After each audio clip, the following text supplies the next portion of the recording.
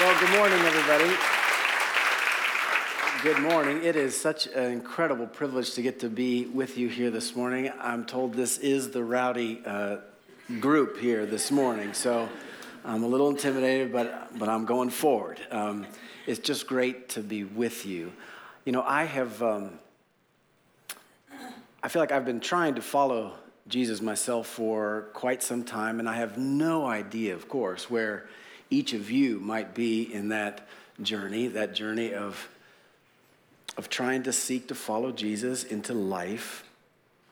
But a number of years ago, I found myself challenged by a really very fundamental question, and that was simply this: are Jesus and I really interested in the same things? I mean, really? Because I know what it is that I'm passionate about, what I'm really interested in, and other people kind of know those things too. And you probably have your lists of things that you're passionate about, and those close to you know about that. But what if we just this morning set all those things aside for a minute so we could ask from first principles, but what is God passionate about? I tend to, of course, think that what God is really interested in is the things I'm interested in. But what if we just set all that aside for a minute and asked, but what is God most passionate about? Because what I'd like to have us focus on this morning is upon two of the more sometimes unfamiliar passions of God, and that's his passion for the world and his passion for justice. So first, God's passion for the world. I grew up in Sunday school where I was taught this memory verse, John 3:16, that says, "For God so loved the world that he gave his only begotten Son." It's a way of saying that the whole incarnation, the coming of Jesus, was inspired by God's passion for the world. Now, of course, by world, he doesn't mean like the actual dirt globe, right? I mean, I think he loves that. It's beautiful. It's amazing. But it's really all the people on that globe and all the bazillions of people, stretched across all these confusing continents and cultures. This is what God loves. He loves the world. Now, by contrast, what am I passionate about? What am I interested in? Well, I can tell you that every single day I am totally passionate about me. I love me. I'm fascinated by me, every single day. I haven't had a day yet where I had to wake myself up and say, "Hey, Gary, think about yourself today now. Don't forget yourself while you're so preoccupied with the needs of other people," right? So this is more narrow, obviously, than I should be, and I've been to church enough times to hear that. So I'm trying to open up the borders of my heart, and on a really good day, I will start to find my heart extending love and compassion to everybody in the world who's in my immediate family. And that's actually a pretty good day in my household, where I'll extend more love and compassion to my wife and 4 kids than I do to myself. And they usually circle that day on the calendar. Pray it might happen next year, maybe, have that day. And then I might have an even larger sort of spiritual experience and find myself with this really expanding heart that extends love and compassion to everybody in the world that I like, and who likes me, and who is like me. And this then becomes my world of passion and energy and focus. It's kind of this little shriveled world of me and mine. Now, I'm sure none of you can relate to that sort of thing at all, but I do think that Jesus finds that just pretty natural. It's totally understandable, I think. But I don't think everything that's natural and understandable is necessarily godly. So even if we're not there yet, maybe we can at least agree together this morning upon what the goal is. And the goal, I think, is to have a heart that's becoming more like the heart of God, that shares something of his love and passion for the world. Now, this did come home to me in a very personal and powerful way back in 1994, when, as was mentioned, I was sent on loan to this little country in Africa called Rwanda in 1994. You might remember this horrific genocide broke out in which 800,000 people were murdered in 8 weeks' time. Think about 9/11 and what an incredible trauma that was to the country. But imagine that happening 3 times a day, every day, for 8 solid weeks. And that's the Rwandan genocide. And after it was all over, the international community wanted to bring the leaders of the genocide to justice. And so I was sent over to be the leader of the UN's genocide investigation. And all murder investigations just begin with where the bodies are.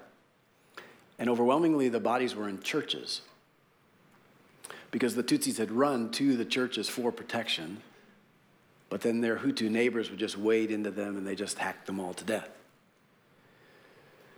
And so I was given a list of about 100 different mass graves and massacre sites, and we would just go every day and process through the bodies.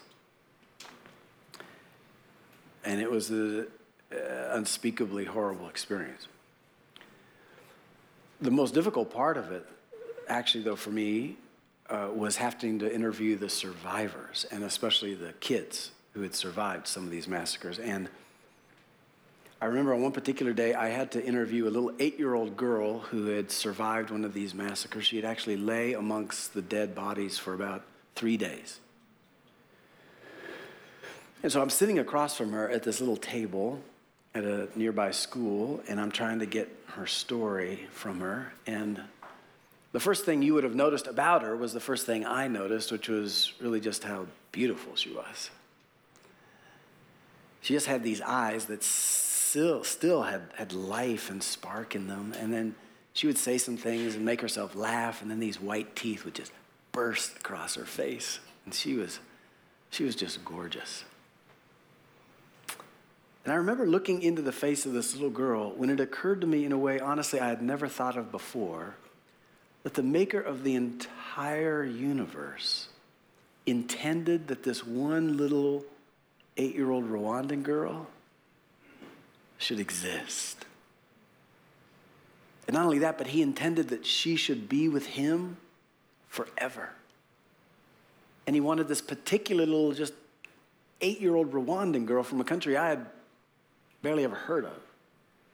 He wanted her to be with him forever so badly, he was willing to give up his own son to be tortured and murdered to make sure that this one would be with him forever. And suddenly I'm just blown away by the cosmic significance of this one little 8-year-old Rwandan girl.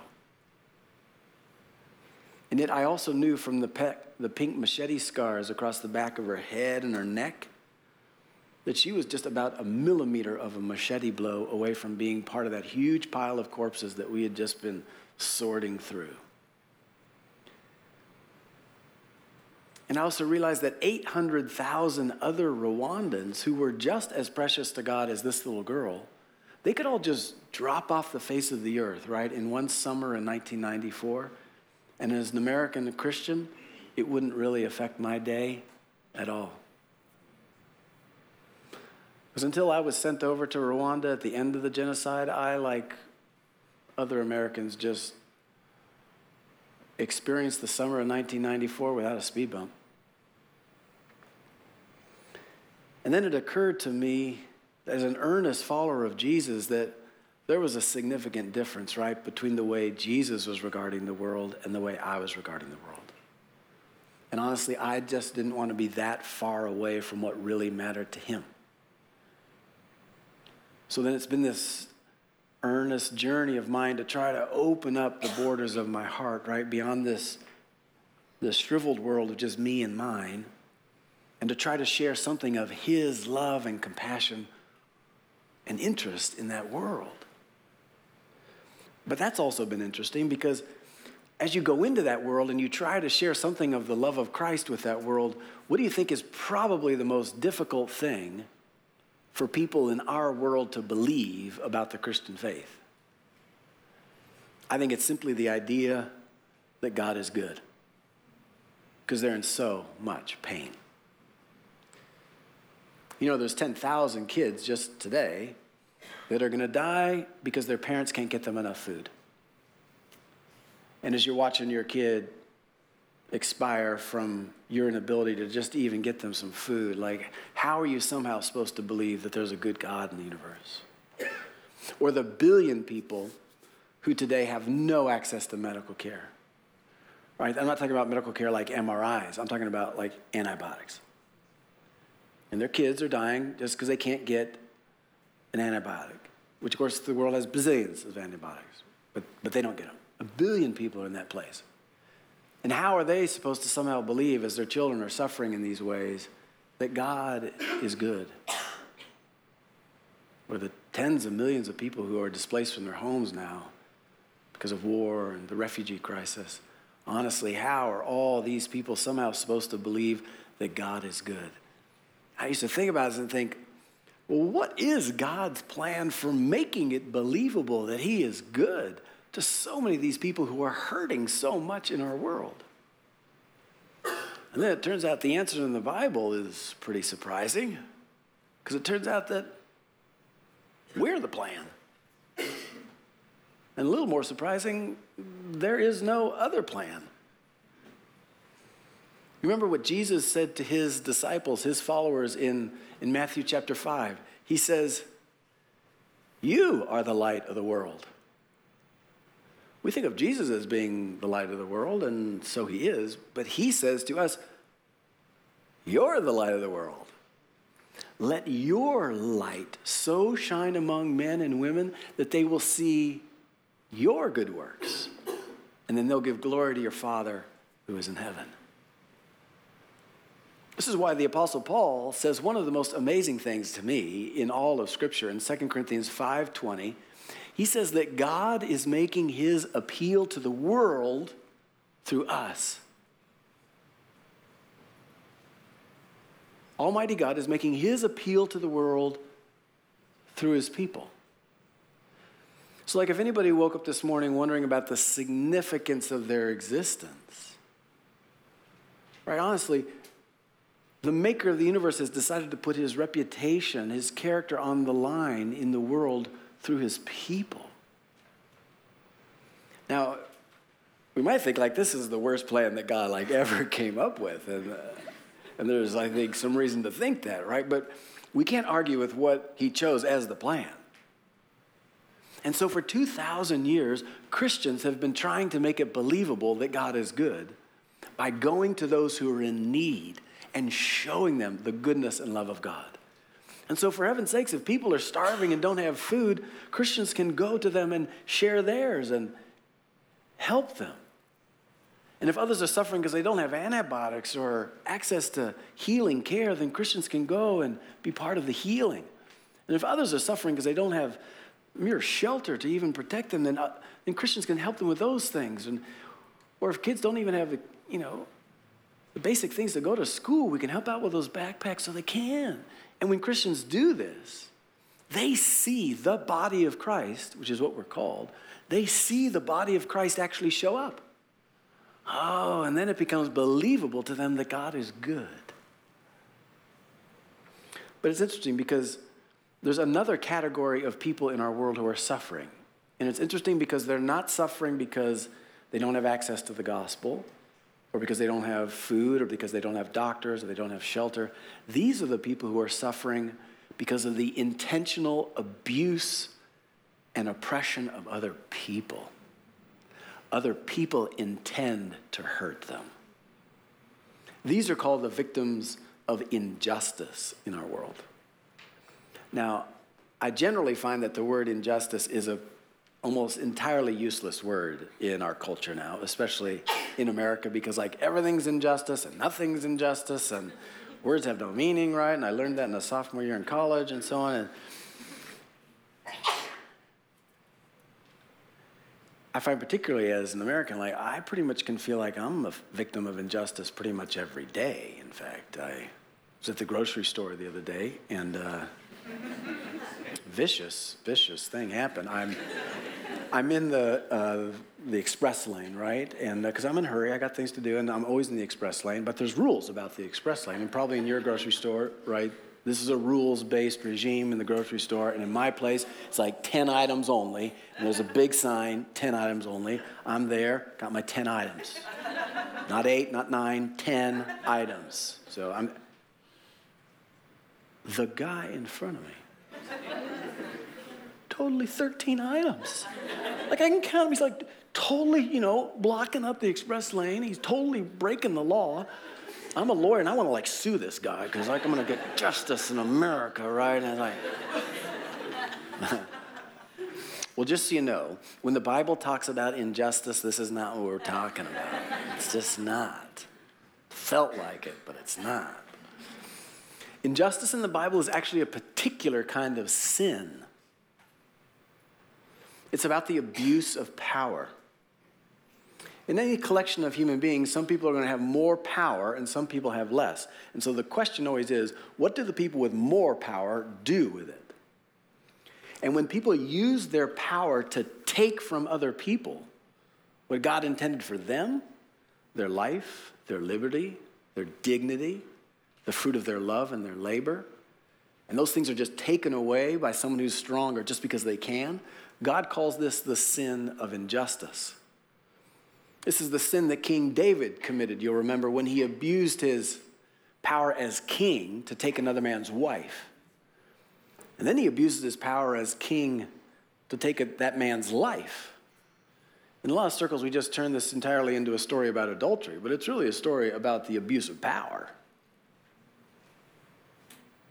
And the prophet Nathan has to go confront the king who's abusing his power as king to take from others. This is why in Ecclesiastes chapter 4, verse 1, it says, "Behold, I saw the tears of the oppressed, and they had no one to comfort them. But on the side of the oppressor was power." So what does this kind of injustice look like in our larger world today, this world that God loves so much? I hope we're familiar with some of the ways in which this injustice takes forms within our own communities, within our own families, within our own backyards. But what does this look like in the larger world? Well, in 1997, I left my job at the U.S. Department of Justice. I had been a prosecutor doing mostly cases of police brutality here in the United States. And I left to join some other friends to form this organization called International Justice Mission. And we're a collection of Christian lawyers and criminal investigators and social workers who take on cases of individual abuse and oppression in very poor communities around the world. Now, what you should picture is about 20 different offices across the developing world and teams of local Christians. So not sort of Americans like paratrooping in to address these things, but local Cambodians or Kenyans or Bolivians, Christian lawyers and investigators and social workers taking on these individual cases and trying to rescue the victims from the abuse, bring the bad guys to justice, and provide long-term aftercare for the survivors. And so over these 20 years now, I've gotten a pretty clear idea of what injustice looks like in our world today. And I'll never forget meeting this little boy named Kumar in India. Kumar lived in a very poor rural area, and when he was 5, his parents died. And by the age of 8, he had been trafficked into a brick factory where he was simply working as a slave. There were about 70 others held as slaves inside this brick factory. And this is the way Kumar lives his life. He just wakes up in the morning and he makes and carries bricks for 12 to 14 hours a day, 17 days a week. He doesn't go to school. He doesn't play. He works like an animal 7 days a week. And he will do this his entire life. It's estimated that there are nearly 15 million people held in slavery in India alone.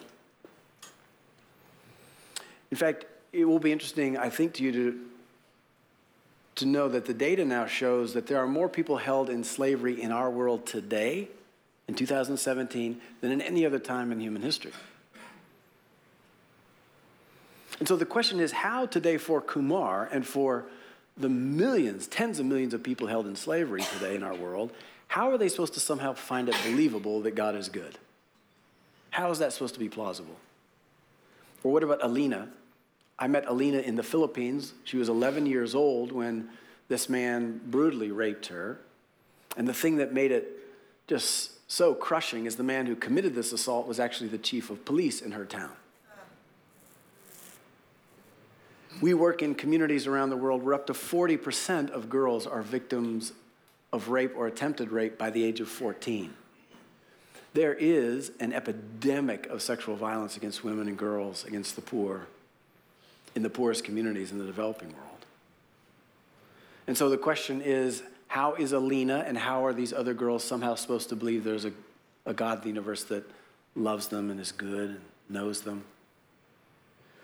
Or Jyoti, she's a 16-year-old teenage girl I met in India. She also lives in a poor rural area, very earnestly was trying to help her family sort of survive. And one day these women came and said, hey, Jyoti, why don't you come with us? We can get you a job in Mumbai, the big city, and then you can make some money and send it home to your family, and it'll be a huge help. And so earnest Jyoti goes with these women, but on the way there, they give her some tea that is drugged. She falls unconscious, and they actually take her to the red light district, and they sell her into a brothel for about $250.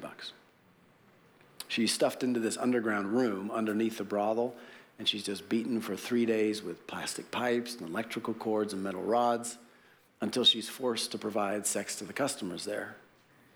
She's got to service between 20 and 30 men a day, 7 days a week, never let outside of that brothel. And UNICEF tells us that there's about 2 million children held in forced prostitution in our world today.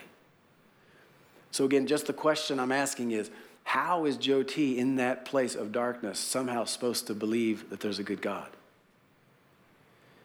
And how are also these other millions of kids in that situation supposed to find that plausible? In fact, how does God regard all of this massive suffering and hurt in our world? This is always a challenging question for me. And so I'm really glad that one of the nice things about the scripture is it doesn't shirk the question.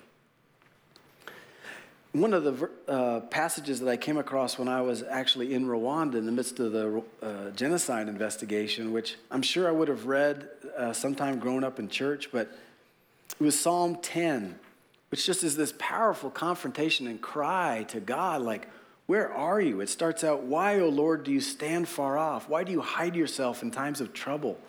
In his arrogance, the wicked man hunts down the weak. They are caught in the schemes that he devises. And it goes on to explain, he lies in wait near the villages. From ambush, he murders the innocent, blah, blah, blah. It's this incredibly vivid description of the violence in the world. But then listen to the affirmation in verses 17 and 18. It says, you, O Lord, hear the desire of the afflicted. You encourage them and you listen to their cry, defending the fatherless and the oppressed, so that mere earthly mortals never strike terror again. Or Psalm 35:10 puts it this way, who, O Lord, is like you? You rescue the poor from those too strong for them. You rescue the poor and needy from those who would rob them. Over and over again in the scripture, you see clearly how God regards all this abuse. He hates it and he wants it to stop. That's the heart of God. But that has always just raised another question with me, which is, well, that's great, God, that you want it to stop, but what's your plan for actually stopping it? And once again, the answer from the Bible is a little surprising, as it turns out that we're the plan. Micah chapter 6, verse 8 says, he has told you, O man, O woman, what is good, and what does the Lord require of you? But to do justice. To do justice, to love mercy and walk humbly with your God. Or Isaiah 1:17 makes it as clear as we could ever want it to be. What does it say again? Learn to do good, seek justice, rescue the oppressed, defend the orphan, plead for the widow. Maybe the thing that makes it even more simple is Jesus' simple call to do unto others as you'd have done unto you. So if you were Kumar, or if you were Alina, or if you were, my last story, Jyoti, what would you want someone to do for you? One of the things that's so hard about this, though, is that we hear that we're the ones who are called to the work of justice. And if you're like me, man, you hear these stories and these statistics and you can just feel bolted to your chair with despair, right? It's like, okay, this was a perfectly great Sunday until I went to hear Gary at church. And now like the whole world just one like crap bag. And thank you all very much. Great Sunday. And God's plan is us. Wow, what a crappy plan that is. God, we're really quite good at this evangelism thing. And if you want us to feed the hungry and like the doctors and stuff like that, like we're pretty good at that. But like the violence, I don't know, like where's the other team for that? Yeah, where is that team? You're that team. We are that team. But we feel so paralyzed and powerless. And in those moments, I think it's so helpful. Oh my gosh, so helpful to remember the ways in which the disciples felt exactly the same thing when Jesus asked them to do things. And one of the best examples of this that I love so much is the story of the feeding of the 5,000. I love this because, first of all, of course, Jesus has been teaching for a long time, right? So everybody's hungry. And so the disciples, who are just brilliant, they come up with the idea of how to solve the problem. And they say, hey, Jesus, why don't you send everybody home so they can get themselves fed? So this would have been the story of how 5,000 people went home and fed themselves. But I think Jesus thought this was going to be a very interesting story. And so he says, no, let's do something different. I know, you guys feed them all. But the great thing about the disciples is that they're always so super patient to explain to Jesus what he clearly doesn't understand about these situations.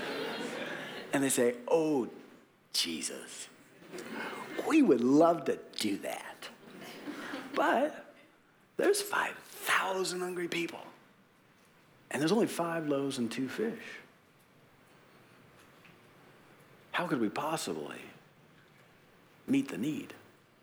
It would take a half year. At first they say, it would take a half year's wages to be able to feed everybody. Well, this is super smart, but Jesus then asks them, well, what do you have? Instead of just accepting that it's impossible, he asks them, what do you have? So this is when they bring forward the little boy with the sack lunch from his mom, right? That's packed with 5 loaves and 2 fish. And this is presented as the corporate resources that are then supposed to meet this massive need. And this is when the Apostle Andrew enters the discussion because he has a graduate degree from one of the fine Chicago universities here, and he's sort of the intellectual in the group, and so he looks at the 5 loaves and 2 fish and the 5,000 hungry people, and he says, what are these among so many? And honestly, this would be my inclination in these moments, because I went to college too, and I took a math class, and you got 5,000 hungry people, and you got 5 loaves and 2 fish. And honestly, if you were as sophisticated as I am, and if you really looked at the deeper sociological roots of this situation, you'd really see there's nothing for us to do but to sit in the paralysis of despair. But what does Jesus say? He simply says, give it to me. What do you have? And will you give it to me? And in that moment, Jesus takes responsibility for the miracle and proceeds to feed 5,000 people to overflowing. You notice that Jesus doesn't ask the disciples if they have enough. He doesn't ask them to do the miracle themselves. He simply asks them, well, what do you have? And will you give it to me? And can I just share with you that this is what I personally have witnessed for the last 20 years at IJM, that if the people of God will simply feel the pain of these situations and come to God and offer what they have, he does the miraculous. You know that Kumar is no longer held in that viciously violent brick factory where 70 other people were toiling every day as slaves. IJM's local Indian investigators were able to find where they were being held. They were able to mobilize a raid with the local police, able to get Kumar and all 70 of the other slaves out, get them into a 2-year freedom school so they can now stand on their own 2 feet. And Kumar, he's able to get back to school. Turns out he's brilliant. He actually eventually comes back to work for IJM as an intern. And he's now helped us bring rescue to hundreds of others who have been in slavery. And here's what I can tell you. Amen.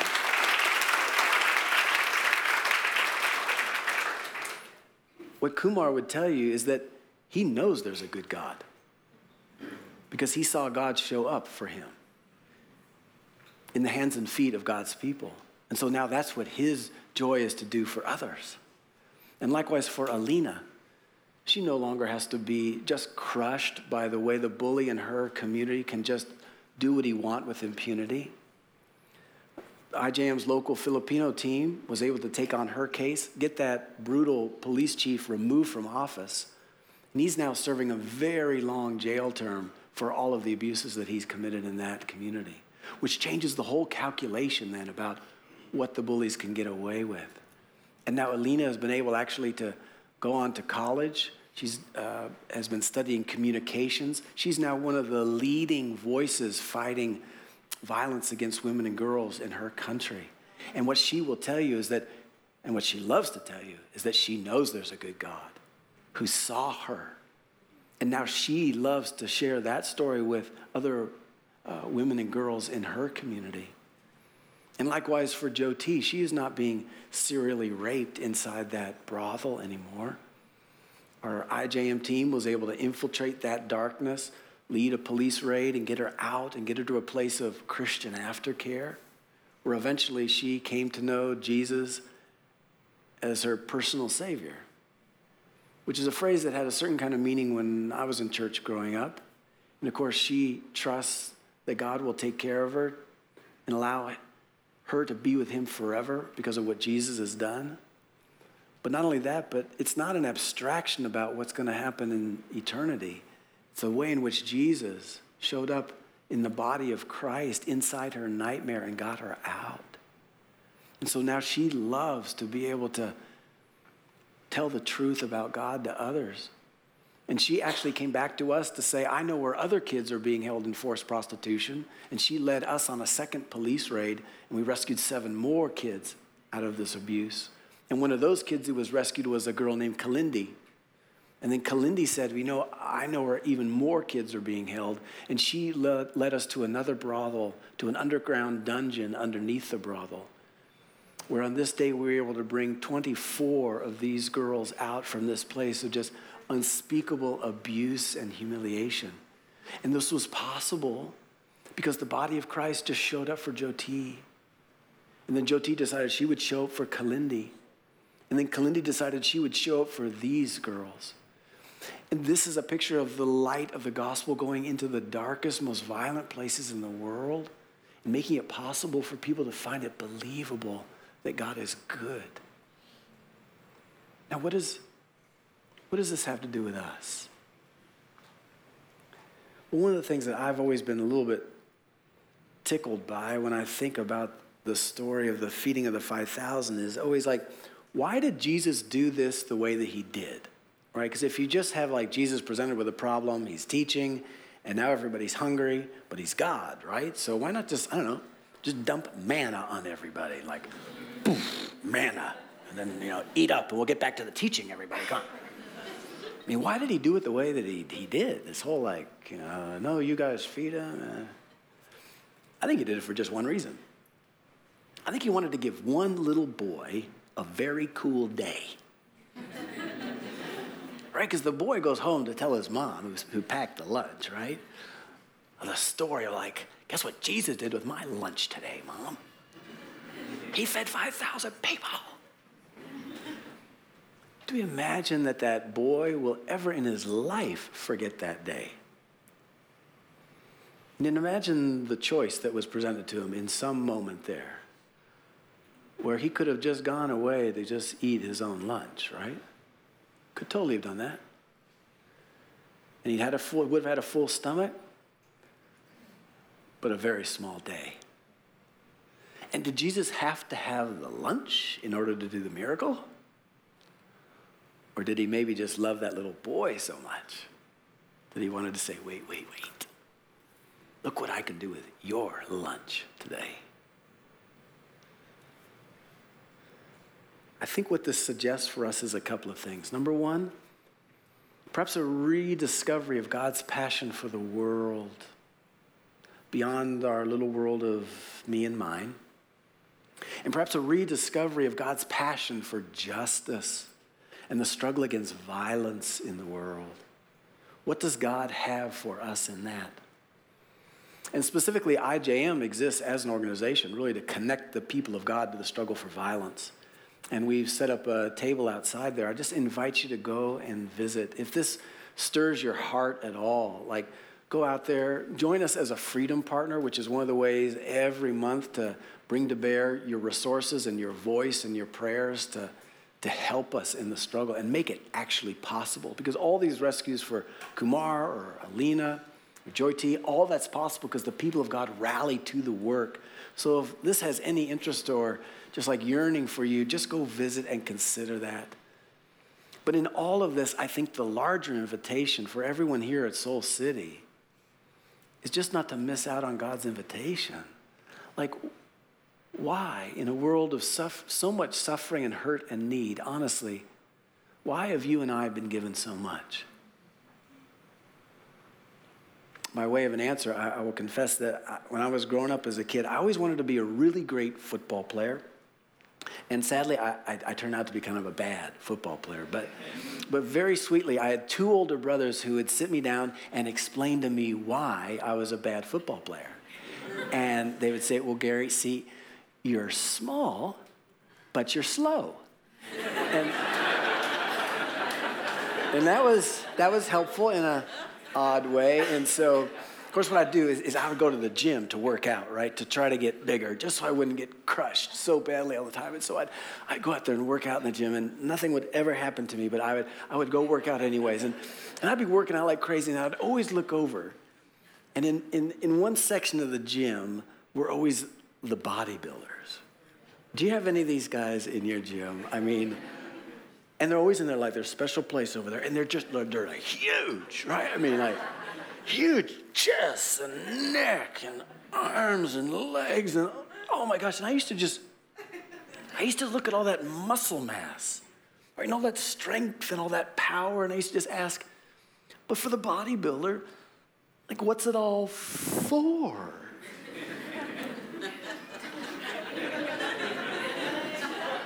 It's for posing. And the only time all that strength and power is ever brought to bear is there's the crisis in the kitchen, right? And the jam jar stuck in her. And it pop up in the jam jar.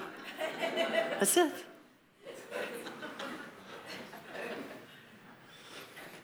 My prayer for us and for Soul City, oh my gosh, that in a world of so much suffering and hurt and need, that we will not be left opening jam jars. But that God will rescue us from all things that are just too small. Rescue us from all things of fear. And lead us out with courage into a world that's yearning to see the goodness of God through us. Will you pray with me? Kind Father, thank you for your gentleness and kindness and patience with which you allow us to know you more deeply. Father, we do ask for your grace now, that you would just help us to trust you enough for that next step, that next good step today that you may be inviting us into, to follow you in your work of justice in the world.